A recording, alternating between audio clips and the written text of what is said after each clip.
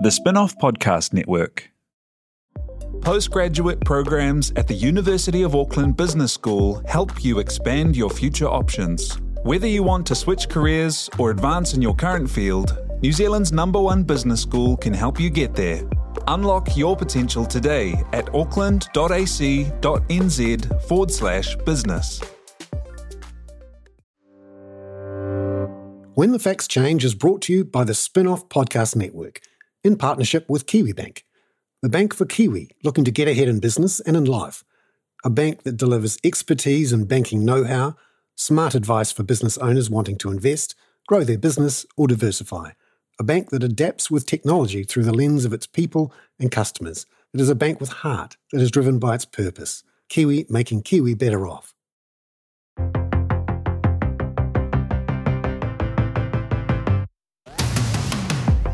Banking and our housing market is in many ways all about leverage. How much equity, how big is your deposit in the home? How much of a loan can you get? And how much can you bid for the value of that home? It's the limiting factor for a lot of people who are looking to buy their first home. Since 2013, the Reserve Bank has regulated the banks so that they don't do too much low deposit, high loan lending. So the leverage is controlled. For a brief period during COVID, those rules were taken off and boy, things really got going. Plenty of leverage was put back into the market. That was a temporary thing and the controls went back on. But at the moment, there's an interesting situation developing in the housing market where the housing market seems to be getting some green shoots again and starting to take off. And the Reserve Bank is looking to control the leverage going into the market to try to keep the banking system safe. And over the next 6 months or so, the Reserve Bank will make a decision about whether to add in a new control on top of the loan-to-value ratio restrictions. This one would be the debt-to-income multiple restrictions. So where previously the main limiting factor was the size of your deposit, in future the limiting factor would be how much income you've got. Because some people may have a small deposit but lots of income, and the banks are pretty keen to lend to them. They can still do very low deposit, quite leveraged loans to people with high incomes. But a debt-to-income multiple control would limit that. Also, it would limit a lot of investors from looking to buy multiple properties. This week on When the Facts Change, I talk with Steve Jurkovich, the CEO of Kiwibank, about what's happening in the housing market. And he's come out with some quite strong views on the need to be very careful before we bring in the debt-to-income multiple controls, that there is quite a lot of capital out there in the market looking to try to solve this issue of building lots of new homes. There's a lot of new people coming into the country who have high incomes and who are looking to get into their own home, who may be limited by these sorts of rules. Also, Steve talks about the potential for a lot of savings, which are currently stuck, if you like, inside KiwiSaver and other pension funds, perhaps being freed up to solve our fundamental issue, which is how do we make sure we get lots of new homes built? Not just the issue of putting some of that equity into building homes or along with first home investors, but also looking to help with the infrastructure funding, which at the moment is very difficult to do given the limits on both central government and local government financing. Remember, we've got nearly $300 billion ready there from domestic savers in pension funds and in KiwiSaver funds, some of which could be used to solve our problems with a lack of investment in infrastructure, things like water, roads, rail, buses, schools, hospitals, which are needed before you can start expanding your housing supply. This week on When the Facts Change, we talk with Steve Jurkovich, the CEO of Kiwibank, about removing some of the blockages in our housing market, in our financial system, to getting those things going. Blockages which, as we speak, the government, the new government is looking to find ways to unblock. That's this week on When the Facts Change. Well, kia ora and welcome, Steve, to the Spin-Off Studios and When the Facts Change. Great to see you. Kia ora, great to be here. Tell us what you're hearing from people out there who are customers, and you're in an unusual position. You get to see a lot of people and you see a lot of numbers, and what's the feel? Look, I think overall the first thing I'd say is a lot more people feel like they're in the grind. More than half the people have rolled off those very, very low interest rates if they're a borrower. Likewise, if they're a depositor, they're getting stronger returns for their TDs, but just most of the pain we feel is from those people that are moving to a mortgage rate that's really, really different, in the 7.5 sort of range probably, if you're a 1 or 2 year special with us at the moment. And so that's a big difference. And what we're seeing is increasingly, I think, people making choices around where can I save to make sure I can keep a roof over my head. Because the number one insight is when you ask people what financial security is, they say a roof over my head. Now that might be a rented roof, or a mortgaged roof or a freehold roof, but it's still a roof. And what I think we see across hospitality is a whole lot of factors at play. So if you think about, more work from home, got to make some choices about where I'm spending my money. Hospitality and eating out, I think, is one of the first casualties, because people are saying, look, $30 to cook at home, $100 to eat out. If you can't afford to do that, I'll make some choices that I won't do that. So I think the sort of socialising element of that we see, less spend on our cards and that sort of space. So I think, it talks to people's ability to, change their behaviour. And I guess when we were going through the sort of real muddle that was triple CFA, a lot of living expenses, people would say, I'll switch that off. I won't subscribe to that anymore. I'll eat out less, when we're going through all that torturous process of, all of the changes.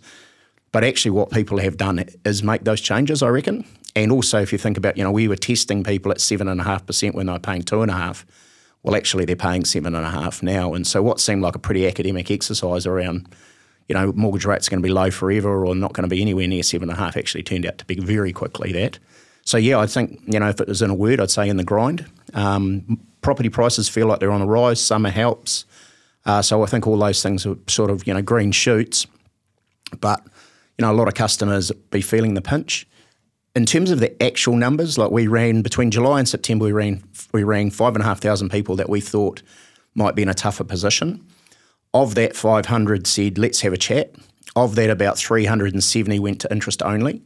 70 extended their term and 50 went into hardship. So 5,500 becomes 50. So on the one hand, you can say that's a small number.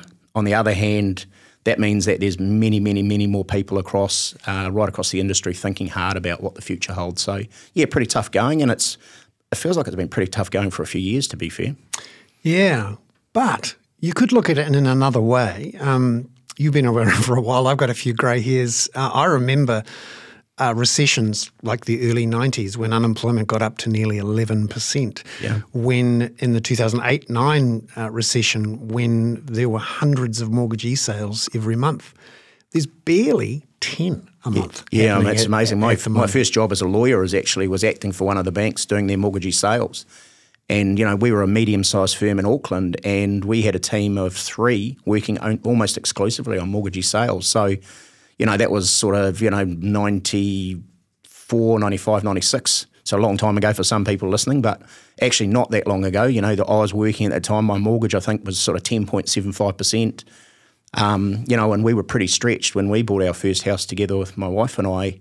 So you can think back to those times and realise, it wasn't that long ago in the scheme of things. But it does show that people adapt, like you say. And also that the banks collectively are being a lot more proactive and cautious before they pull the trigger on anything. I remember during the 2008-2009 crisis where the United States, for example, Ireland, Spain, the banks were not healthy and markets were in free fall, and the temptation, particularly in some of those non-recourse states where people could send the keys back to the bank. That's obviously not the case in New Zealand. But, there was a real nervousness. I don't sense that this time around, in part because the banks collectively are much more capital rich. and also people still have a lot of equity. We keep forgetting that it's a $1.6 trillion housing market backed by $300 and something billion worth of mortgages. So therefore, there's a lot of equity in the gap there. Totally, yeah, great point. And I wonder too if, because unemployment is quite low, that even though people are feeling the stress, those people who own assets are in a still pretty healthy position in that they've got quite a bit of equity. And also for those people who are feeling financial stress, they are still getting income through the door. They still have a job. It may not be as much as they'd like, and it may not be allowing them to have the lifestyle they maybe had before, but it's still coming in the door. The real problem is when you don't have any money coming in the door, or it's a benefit. Yeah. And it's an interesting one where I think people's views of the world are sort of a little bit freaked. You know, the last 3 or 4 years was tough in a lot of ways. Really unusual things happened. There was a lot of stress. There was a lot of grumpy people. But when you look at it, step back and compare it to other recessions, actually a lot of equity, a lot of income, very few forced sales.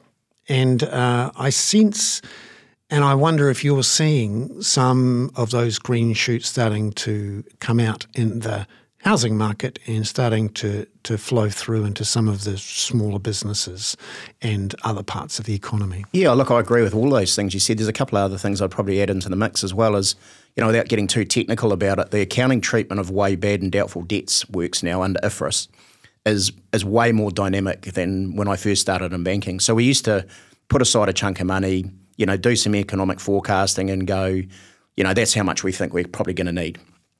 The accounting standards changed, which one of the problems during COVID was there was no bad debts for the models to respond to. So it doesn't matter what you multiply zero by, you still get zero, right? So I think investors and others have got more used to the fact that provisions will come up and down. You know, this week and last week we've seen 3 of the big banks in New Zealand announce, you know, there's not really even a ripple around the bad debts coming up and being a bit more dynamic because I think investors have got used to that's what happens. You take the good with the bad, you know, there's plenty of capital, you take a long-term view. So I think, you know, that sort of adage, which I think maybe 10, 15 years ago from a bank was, you know, your first loss is your best one, take it early. If there was equity in it, the owner would take what was left and everyone would move on, has really changed. And I think, as you say, you know, we had such strong appreciation in prices for quite a while. You know, people really did build up a good buffer there.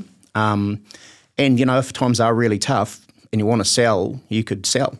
Whereas, you know, if you think about those previous ones you talked about, sometimes there was just zero liquidity, particularly for bigger commercial property. You know, we always used to think, oh, we could discount it by X and sell it. Well, the answer was for a while you couldn't sell it for any price. So very different on that space. And I do think people, you know, are adjusting, responding to those things like you say. And full employment is by far the biggest swing factor for us. So if you stress test a bank, unemployment has by far the biggest impact. And so higher interest rates, low interest rates, you know, short of something really nasty like another lockdown or a foot and mouth, heaven forbid, those sorts of things, and those scenarios that the Reserve Bank make us test against, you know, employment's the number one thing, and employment has still been very full. And, you know, it'll be interesting as immigration changes. You know, I get the sense that those people that are coming into New Zealand are super keen to work. And, you know, I think we probably haven't seen the lifestyle or the big hitter investors for a while. The people coming from, say, the Philippines, nurses, engineers, you know, working on farm, they're super keen to work and really hard working. And so I think they'll get ahead and New Zealand's better off for it. So, Steve, we've sort of come through the crises. Things are starting to settle down again, and we've come to the point where we can see that the housing market is still very elevated. And for a lot of first home buyers, it's still quite a task to get hold of that deposit.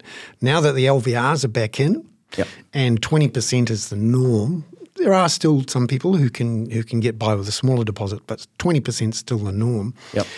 And the area of how do people get that deposit is something that people focus on a lot. And it seems on the face of it a simple financing issue, but could you tell us about what you've seen with co-own, which is a way of trying to deal with this issue? Yeah, I mean, co-own was a way we thought we could get across to customers and would-be customers that actually we're prepared to think about it differently. because where you end up is still a home loan product, but the pathway in for co-owners, that sort of difference. And so trying to open the idea up that actually, hey, you know, the four of you that get on great as flatmates but are paying rent, maybe you want to get together or with whānau or whatever you want to do and co-own. And so, you know, the number one idea I think from our idea was to get across to customers that there's different pathways, and that we would be open-minded and we would, you know, try and make it feel like when Bernard came in to talk to us about that wasn't the first time we'd ever heard of the idea. So actually what it was doing in a sense was formalising what had happened. I think the insight for me was there's large parts of Aotearoa where the family or whānau is the main economic unit, and so Pacific Island, Asian communities, you know, many people around the world, that is the main economic thing. And so it's sort of very much a sort of a semi-Pākehā construct to have mum and dad in the bank of mum and dad, and I'll come to that in a second. But, you know, some of the families that we've seen really flourish have put all of their economic effort into this kind of unit, and they've, you know, become residential investors and they've got businesses and the whole family's working together on that. So it's sort of formalising that. And so then the bank of mum and dad, you know, that's fine if you're in a position where you can do that support, but what's become really obvious for us as well is sometimes the mum and dad bank, almost all of their available capital is tied up in their KiwiSaver. And so, you know, if they needed to find, you know, say it's an Auckland property and it's $1 million, and as you say, while we're allowed to do 10% over 20, you know, 80% LVR, in actual fact, what that means is the banks have a buffer within that, and so it's more like 6 or 7%. So, you know, take that for what it's worth. But for those that said, you know, mum and dad, you know, I've got $200,000 in my KiwiSaver, I'm prepared to give you $100,000 of it and be a co-owner with you. And then, you know, you yourself or whoever you're working with to raise the other 100 for your $200,000 worth of deposit, that's all tied up. And, you know, really what is just regulatory decision making, which is I can only have one KiwiSaver provider. Like, why can't I split my KiwiSaver between, say, active equity investor, self-managed super or whatever you like, right? Because there is a very, very big industry that's got all of that money tied into these single providers. And you're seeing some providers, Simplicity and others, start to move down the housing sort of situation. But what about the mum and dad that want to free up that $100,000 and might just want to say, okay, I'll put it into a fund and I'll co-invest with people who are trying to get ahead? Or actually, no, I want to, you know, give it to my oldest daughter, Georgia, and I'll nominate that. And you can do that in Australia with self-managed super, right? So actually the rules and the precedent are there.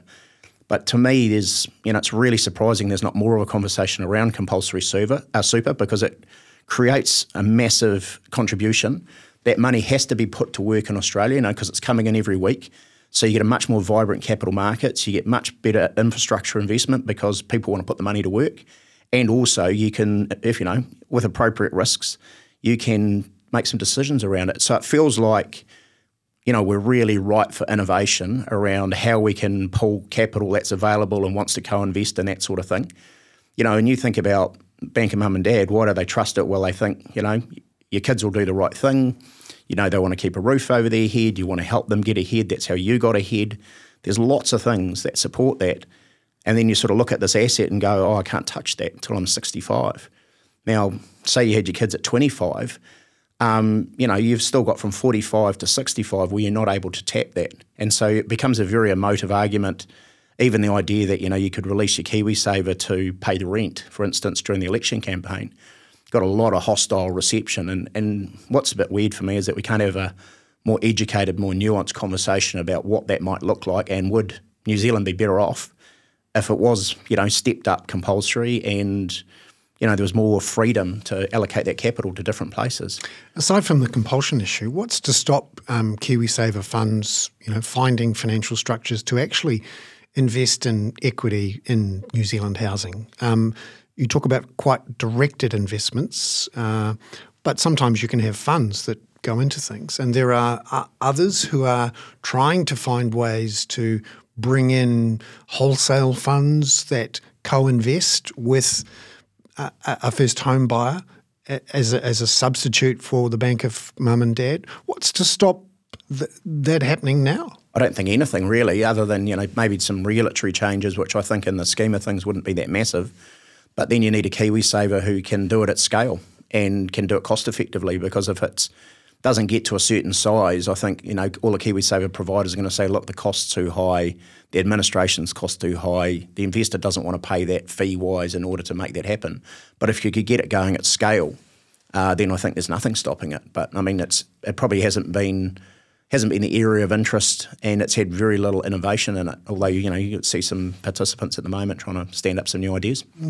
Taking a purist point of view, there would be some who'd say, well, hang on a minute, KiwiSaver was designed to put savings somewhere else. Yeah. We had over-invested in housing, and KiwiSaver was a way to put some money into businesses and other assets and diversify it around the world. Some would say, thank goodness, otherwise our housing market would be even more overvalued. What do you say to those who say, we've already got $1.6 trillion in housing and only $160 billion in our stock market? This would make it even worse. Yeah, I mean, it could do. I mean, I think that's the nature of having a decent dialogue about it. Like at the moment, there's not even a conversation about that. I mean, you can still make a personal asset allocation choice. There's nothing stopping you doing that. But for those that want to and feel trapped that they can't do it, I don't see why you wouldn't allow them to do that.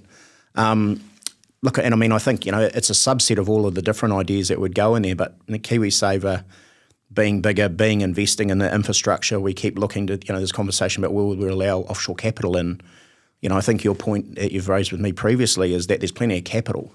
You just need the incentives to be right, to be put to work, and people accepting that, hey, if I think about the road I use from Matakana back to Auckland, I don't think there's anyone that uses that road that minds paying $2.40 to be on it compared to what we used to drive on. So those sorts of long-term assets, the New Zealand Super Fund and ACC and KiwiSaver funds seem really well positioned to try and take advantage. That's something that actually has changed in the last decade or so, and maybe the public debate hasn't understood it.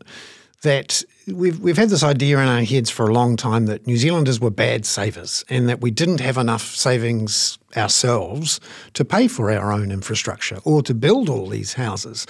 And we'll have to bring it in from overseas, and that's, that could be dangerous, or it could be difficult if there's some sort of crisis. Much better to have domestic savers, and our domestic savers are not very good. Well, actually, when you look at the scale of the super funds collectively, you've got the big institutional state-run ones, I suppose you could say, which are ACC and New Zealand super funds. You've got KiwiSaver's just gone over the $100 billion mark. Collectively, those groups of funds, KiwiSaver and then the other pension funds, are looking at nearly $300 billion there. So if you were a government or someone who was thinking, right, we need to build 10,000 houses or 50,000 houses, and we need this many pipes and this many roads and this much to do it, the capital is there.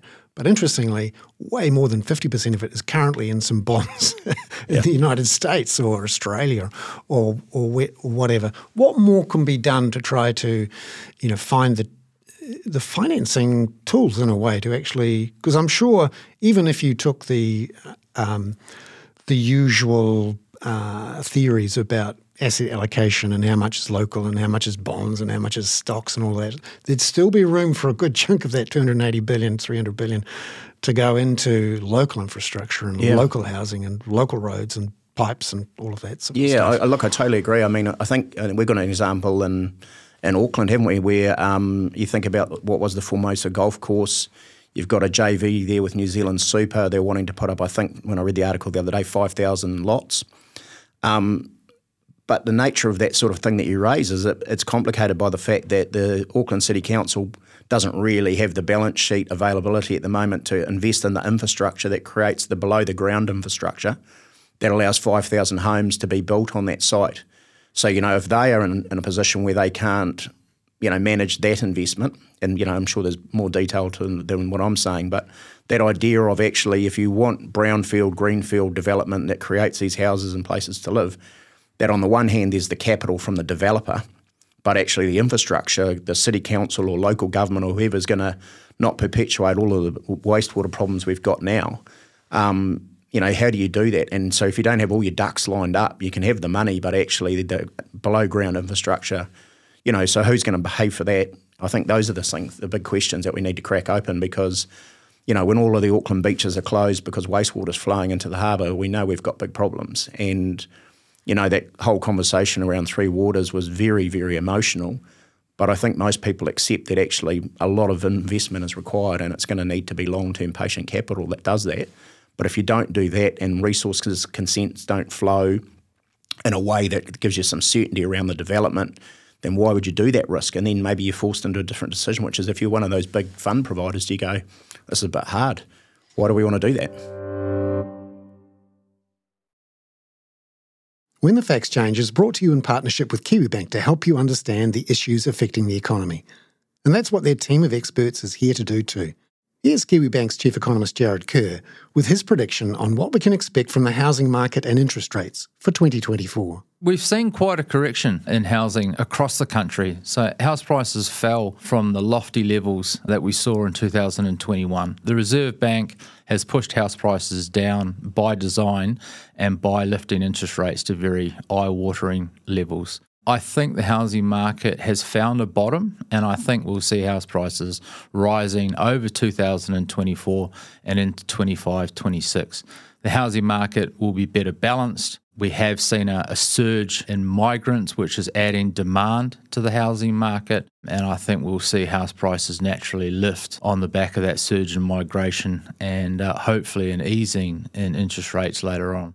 Visit kiwibank.co.nz to stay up to date with detailed economic analysis and forecasts from Jared and other KiwiBank experts.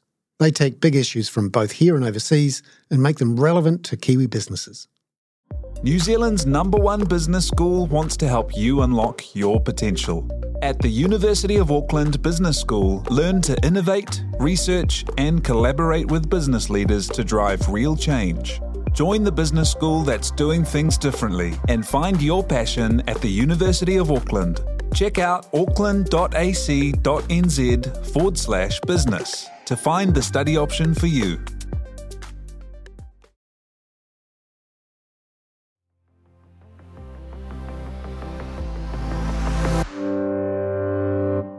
And what's the scale of the prize, if you like, in terms of how much activity could happen if we solved some of these financing issues? Okay. So we talked about the financing issue for first home buyers, but obviously, as you say, there's the financing issue for the councils, and then there's the financing issue for the government, in which if you could clear those blockages and allow people to put that money that is there in, you could solve a lot of the issues. We're speaking several days before the formation of a government, before a lot of these certainties about how things are going to be funded, who's going to be buying, how much is going to be invested, we don't know. And so I think there's a lot of people in business, in government, in councils, developers, infrastructure providers are all waiting really to know a bit more about what these off-balance sheet vehicles might look like, or how the Auckland water investors are going to fund their thing, or how Wellington Council's going to fix its pipes. But if someone got it right, allowed some of this capital to flow in, what do you see for New Zealand in terms of, houses built and activity and employment and all that sort of stuff? Because I sense there's like these lots of blocked pipes. Just if you could only clear them out, we could really get some water flow. Yeah, look, I think there's plenty of ambition. And if I think about, one of the things we're probably going to talk about, debt to income. So if you think about 100,000 people coming into Aotearoa for a better opportunity, if you're not nuanced around the way you put debt to income in, then you are going to penalise those people that are buying it for the first time. But if you believe that, say I moved from the Philippines, by way of example, because I want a better life and I want a better opportunity, and that looks like having an affordable house in a decent suburb with some okay infrastructure, surely when they come in, this is probably about as tough going as they're going to find it. But their work ethic and their ability to generate and really work hard and save hard makes them a pretty good bet from our perspective in terms of being a customer. But if we gate it around what number we can do like that, or how we're testing people, those sorts of things all sort of clog the system, as you say, clog the pipes. But if you can release that and get your ducks in a row so that the properties are coming on, that the cost to build, the craziness at the moment of that broad media following, which is it's too expensive to build, is just going to inflate asset prices of existing stock, right? Which is worrying, which will then create more pressure on what sort of deposit I need, which will then exclude first home buyers. And then the rules around interest deductibility and those sorts of things pushed, investors out from 25% for us down to 17% quite quickly. And then, the idea of a, debt to income that somehow, because I own 4 houses, my living expenses are going to go up with every new place I invest in. So if you don't think those things through, you're going to send a really weird message to people, which is actually don't invest, don't take that view and get involved. So, it feels like there's a massive opportunity. Feels like, a New Zealand that feels way more confident about itself and making its way in the world is right there in front of us. Just need the sort of backbone to galvanise around it. You're talking there about debt-to-income multiple controls, which is something the Reserve Bank now has in its toolkit. It hasn't actually pulled the trigger on using it yet. It said at the Financial Stability Report a few weeks ago that it is doing some more consultation with the banks, including Kiwibank, about how it could be brought in next year. This is something that, unlike monetary policy, where the Reserve Bank is truly independent, this is something where the Reserve Bank is going to need the approval, ultimately, of a government. And so we're in this interesting period where we're just waiting to see how things change with things like house prices and economic activity. Because I sense one of the sort of problems we've got now is that because of the high value of the housing market and the importance of it in people's personal finances and in the economy, the Reserve Bank, in a way, is having to use all of its toolkit to try to achieve what it wants. And it's responsible not only for monetary policy but also for financial stability and for keeping banks safe. And you could argue that those decisions taken in 2013 and again in the following years, it was supposed to be temporary. I seem to remember the loan-to-value ratio controls. But you sort of wonder if we hadn't had them, what would have happened? And one of the interesting questions in the next 6 months or so will be, if the housing market does take off again and the Reserve Bank is loath to use monetary policy, putting up interest rates, which is a pretty blunt instrument to try and quieten things down. So it goes back to the LVR or maybe the DTI toolkit. What's your view on whether it should stick to LVRs and leave DTIs out, or use only the LVRs? Yeah, I mean, interest rates are by far the most effective thing at cooling the market, as you touch on. So I don't think we shouldn't forget that. But they implement the most amount of pain for the most amount of people. So that's you kind of not an overly popular choice to stay higher for longer. So I think that plays a part. I mean, I think there's other things like the servicing abilities, the test rates that are used. There's other tools there that could be pretty easily implemented and say, okay, we want a floor test rate of X. That will cool things around what people can afford. So while getting ready for and generally supportive of DTI, this is one where the devil's really in the detail, and that needs to be really carefully thought through. The history of those things being implemented and being well thought through is a bit checkered if you think about triple CFA. So there is other changes we could make in that sort of situation. So I think there's readily available tools. And look, I mean, no point in having a pity party for banks, but we've spent a lot of money on trying to make regulatory changes. And I think, some of the things that that customers might expect we're able to do, we've had to make choices around investing in, regulatory change and then change after change. I think, it's probably stifled some innovation. There's always an argument to say, hey, you make a lot of money, you could do more. But actually, like any business, we can only handle so much change without putting customers at risk. And, I think some of the not well thought through changes over the last decade and a half have caused us to have to go back and fix things and remediate things pretty badly. So, I think there's lots of things that can go in there. I wonder how much, the foreign buyers and all that sort of stuff is going to be a hot potato as we try and get a stable government. It was interesting, today hearing the would-be Prime Minister, I guess, talk about, wanting to set something up that can last 6 to 9 years. So maybe that's why, discussions have to be pretty detailed and there's a lot to get through, but also I think people are getting frustrated. And I think the risk is that we sort of lurch into something because suddenly people think, it's been going on for too long. I think Spain's been going for 16 weeks, hasn't it? And I think they're trying to just got there this week or something. So no one wants that sort of length of time. A lot of uncertainty around. But you have to manage a balance sheet and a P&L and a bunch of people. Could you tell us a bit about what's happened to your balance sheet in terms of capital that's coming in and what that means for your plans going forward? Yeah, I mean, the one thing that rating agencies were always kind of interested in was you've got this shareholder, which is, on behalf of the Crown, which gives us good comfort that if you need the money, you can get it, but we'd prefer to see it rather than you tell me about it. And so the $225 million, which was the proceeds of the sale of Kiwi Wealth to Fisher Funds, having that injected into the balance sheet was a really big tick in the sense of far better to see it than be told about it. So that gives us, really good certainty. I think the number one thing you can do in banking if you want to grow and have sustainable returns is be consistent. And so the $225 million means that, we've got capital to deploy. We think there's a big opportunity. In these types of markets, I think we typically see is the bigger banks sort of step back a little bit. If you look at the last 3 results, one of them didn't grow at all really in business banking. A couple of others been very moderate growth below system. And so actually, they're making the decisions that they think are sensible, but they're sort of consolidating, sticking to where they are. Being open for quality business is probably the argument they'd make. But actually, we've seen that system really slow. That's been great for us on the home loan market. We haven't needed to change our settings. One of the things we did was we were really light on the ground in terms of our advisor reach. I noticed some figures in Australia the other day. Actually, it was 78% of loans originated by a mortgage broker or advisor, whatever you want to, which particular flavour you are. New Zealand's still sort of 50-50, and in high interest rate times, people do want, independent advice.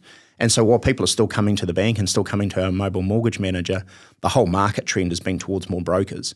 And so being in front of those brokers and acting and working with them as trusted parties and partners has given us a big opportunity. So home loan business has grown really strongly, about 1.5 times the market, which when I see the other 3 results, and actually all 4 of the big bank results, that's, we've done a lot better. Business banking is pretty tough going. So while we grew really strongly last year, what we see now in small, medium businesses, a lot of people kind of just going, I'll just hold off for a while. Maybe I won't employ a few more people. Maybe I won't buy that piece of capital equipment. Maybe I won't expand my branches. So, some of the results have actually been pretty strong, but I think people are sort of thinking, actually, this might be just getting a bit harder. Maybe I'll back off. As I say, I think the exception to that is, hospitality feels like it's doing it tough. And because those are one of the things that make people make choices around. So that's, so look, the bank's been in good shape. We think we balance performance through purpose, so people understand about our B Corp and that they own us. So I think they get that story. I think the brand tells a better story of that than it historically did. So, we're pretty pleased with all those things. So with the potential for growth, some banks choose, we're going to focus on housing, or it might be Auckland, or it might be mortgage brokers, or it might be small to medium enterprise, or the big end of town corporate lending. Is there any particular focus for what your plans are for the next year or two now that you've got that little bit more capital? Yeah, pretty much for us, it's we think we do best, and New Zealand is better off when we focus on the things that we think we're pretty good at, which is the home loan market, everyday banking, and small to medium business banking. We're super clear that we're not going to be inside the farm gate because you need a lot of specialist skills, I think, having worked in that part of the business previously. And you need, really strong local community engagement, and there's actually 5 banks in New Zealand doing that, including Rabo, who that's all they do and do a good job of it, I think. And then institutional is really tough going, leverages a lot of your balance sheet, and when you're our size, the return for the capital allocation is pretty tough going. And we don't think that we have the sort of, the broader institutional transactional banking capabilities you need to really make that work. So while we do some participation in syndicate lending and those sorts of things, it's actually a very small part of our business. So super clear about what we want to be. That's, everyday banking, retail home loans, and business banking. And those are by far the biggest areas of interest, opportunity, and revenue in the New Zealand banking market. So while we say we're selected, we've actually selected 90% of what goes on. And so we think we're at our best when we stick to being simple and easy and accessible, and that's what we want to do. And just finally, we're 3.5 years on from COVID, And a lot of businesses are now starting to settle down and have a look at their numbers, and they've had a chance to survey their staff and think about where we are. There's a lot of people who are working 100% from home. Some of them have come back. Some of them come back a few days a week. How are you seeing the shakeout of working from home, hybrid work, what you do with the number of square metres of floor space you've got, all of that? What are you thinking at the moment? Yeah, so there's a number of our roles where the flexibility, say being in a branch, it isn't very flexible. We're open 7 days a week from this time till this time, so we need team members there. So you've got to think about our business sort of in parts, because, the busiest days of the week for us in our branches are the 7-day branches in the malls. So, we've got team members that their degree of flexibility is reasonably limited. We've got contact centre teams and one flexible team where we're looking after customers, and we're a mix of in-office, hybrid and fully remote. So across that part of our business, we've got quite a degree of flexibility. In the head office style roles in our head offices in Christchurch, Wellington, Hastings and Auckland, the vast majority of people in 3 days a week with flexibility. Like, for instance, I come in every day, but that's my choice. But the KB Flex, which is our sort of policy, is 3 days a week. What I see in our building, and we've got 4 businesses in our building actually, is we have a lot more people in. And I don't know whether that's their policy setting or just their workforce and those things, but certainly when I look across the building, because we're in a big open plan with a big atrium in the middle, you can hear the sound. And you can see some businesses have gone with, once a week, once a fortnight, they try and have an all hands, which may work fine for them. I think the thing that's kind of interesting for me is we went through that, okay, everyone has to go home. Okay, how are we going to get some people back? Okay, what's the sort of guidelines around that? Because I think if you start mandating things, people get very angsty with you, understandably. But I think if I went to you and said, I'm going to pay you the same amount, but you can have more flexibility, I'd go, yep, that sounds like a pretty good deal. What I sort of worry about a little bit is that conversation, which is, I don't really have a lot of connection to my teammates other than through Teams, Microsoft Teams, and, remote working. Actually, how do I get up to speed? How do I handle my ups and downs, the emotions that come with the role? If I'm in a job where I'm looking after people, say, for instance, who are dealing with hardship, every single call is very emotional. Whereas, not everything I do every day is emotional. Some of it's administrative and some of it's, talking to people and coming to things like this. I get real breaks. Whereas some of our team members, are really facing into tough conversations a lot. And I worry if you're, sitting around where I grew up in, say, Aotearoa, and I don't see any of my workmates, how do I kind of connect? How do I feel part of it? But it's also obvious from cost of living situations that, paying for parking, paying for lunches, the commute times. I drove down this morning from a little bit further up north, hour and a half to get in, traffic, pretty bad from Millwater through to town. If I had the choice to start work a little bit earlier and work from home, that kind of makes sense as well. So often the discussion is around how employees feel about it and the very legitimate issues they're thinking about, like need to look after my family, want to stay at home a few days, but quite like being in the office occasionally because there's other humans there and I quite like humans.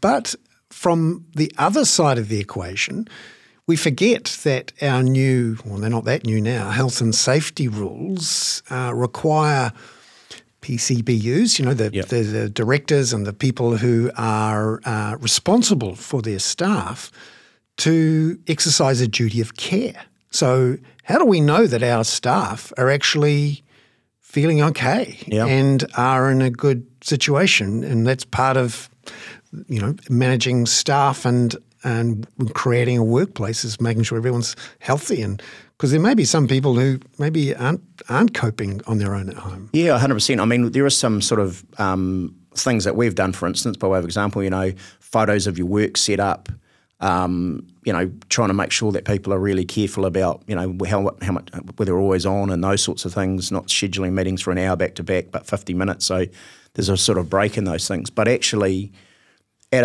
it, trying to really understand what's going on in that household and really understand how that person is and whether they feel, like some sort of compulsion to be always on, or whether they, the time that they would get if in an office when they went out for lunch and for a walk, that they feel guilty when they're at home. Oh, is someone going to see me out walking and think that I don't work? You know, all of those stories that you can tell yourself when you're isolated, are really tricky. And so, we came into this so fast, like I was sort of mentioning you to before, like literally within a couple of days, it was, okay, everyone go home. That's almost unprecedented in work history, that we suddenly changed everything for everyone in one go. We'd worked across different areas and teams had been geographically, remote and all those sorts of things, but not at scale. And so I just don't know that we've worked that out. I really worry about jobs, and maybe this is just me being old-fashioned, but I worry about a job where I apprenticed.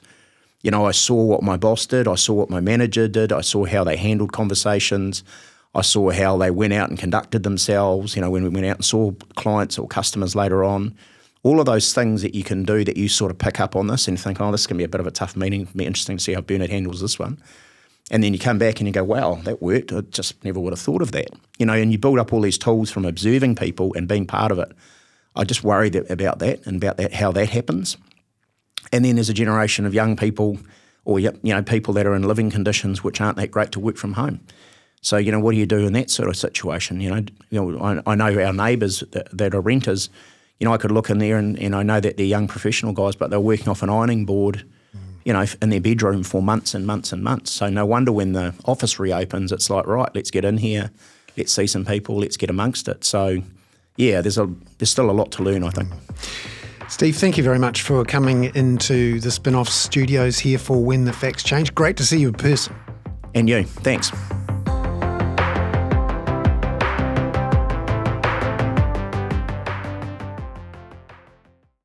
When the Facts Change was brought to you by the Spin-Off Podcast Network, together with KiwiBank. Visit kiwibank.co.nz to find out how KiwiBank are making Kiwi better off. Are you making the most of your KiwiSaver investment? Generate is an award-winning KiwiSaver provider with a track record of strong long-term performance. Making a smart decision now could add tens of thousands of dollars by the time you reach retirement. Book a no-obligation chat with a Generate KiwiSaver advisor today at generatekiwisaver.co.nz/get-advice. A copy of the product disclosure statement is available at generatekiwisaver.co.nz. The issuer of the scheme is Generate Investment Management Limited, and of course, past performance does not guarantee future returns. The Spin-Off Podcast Network.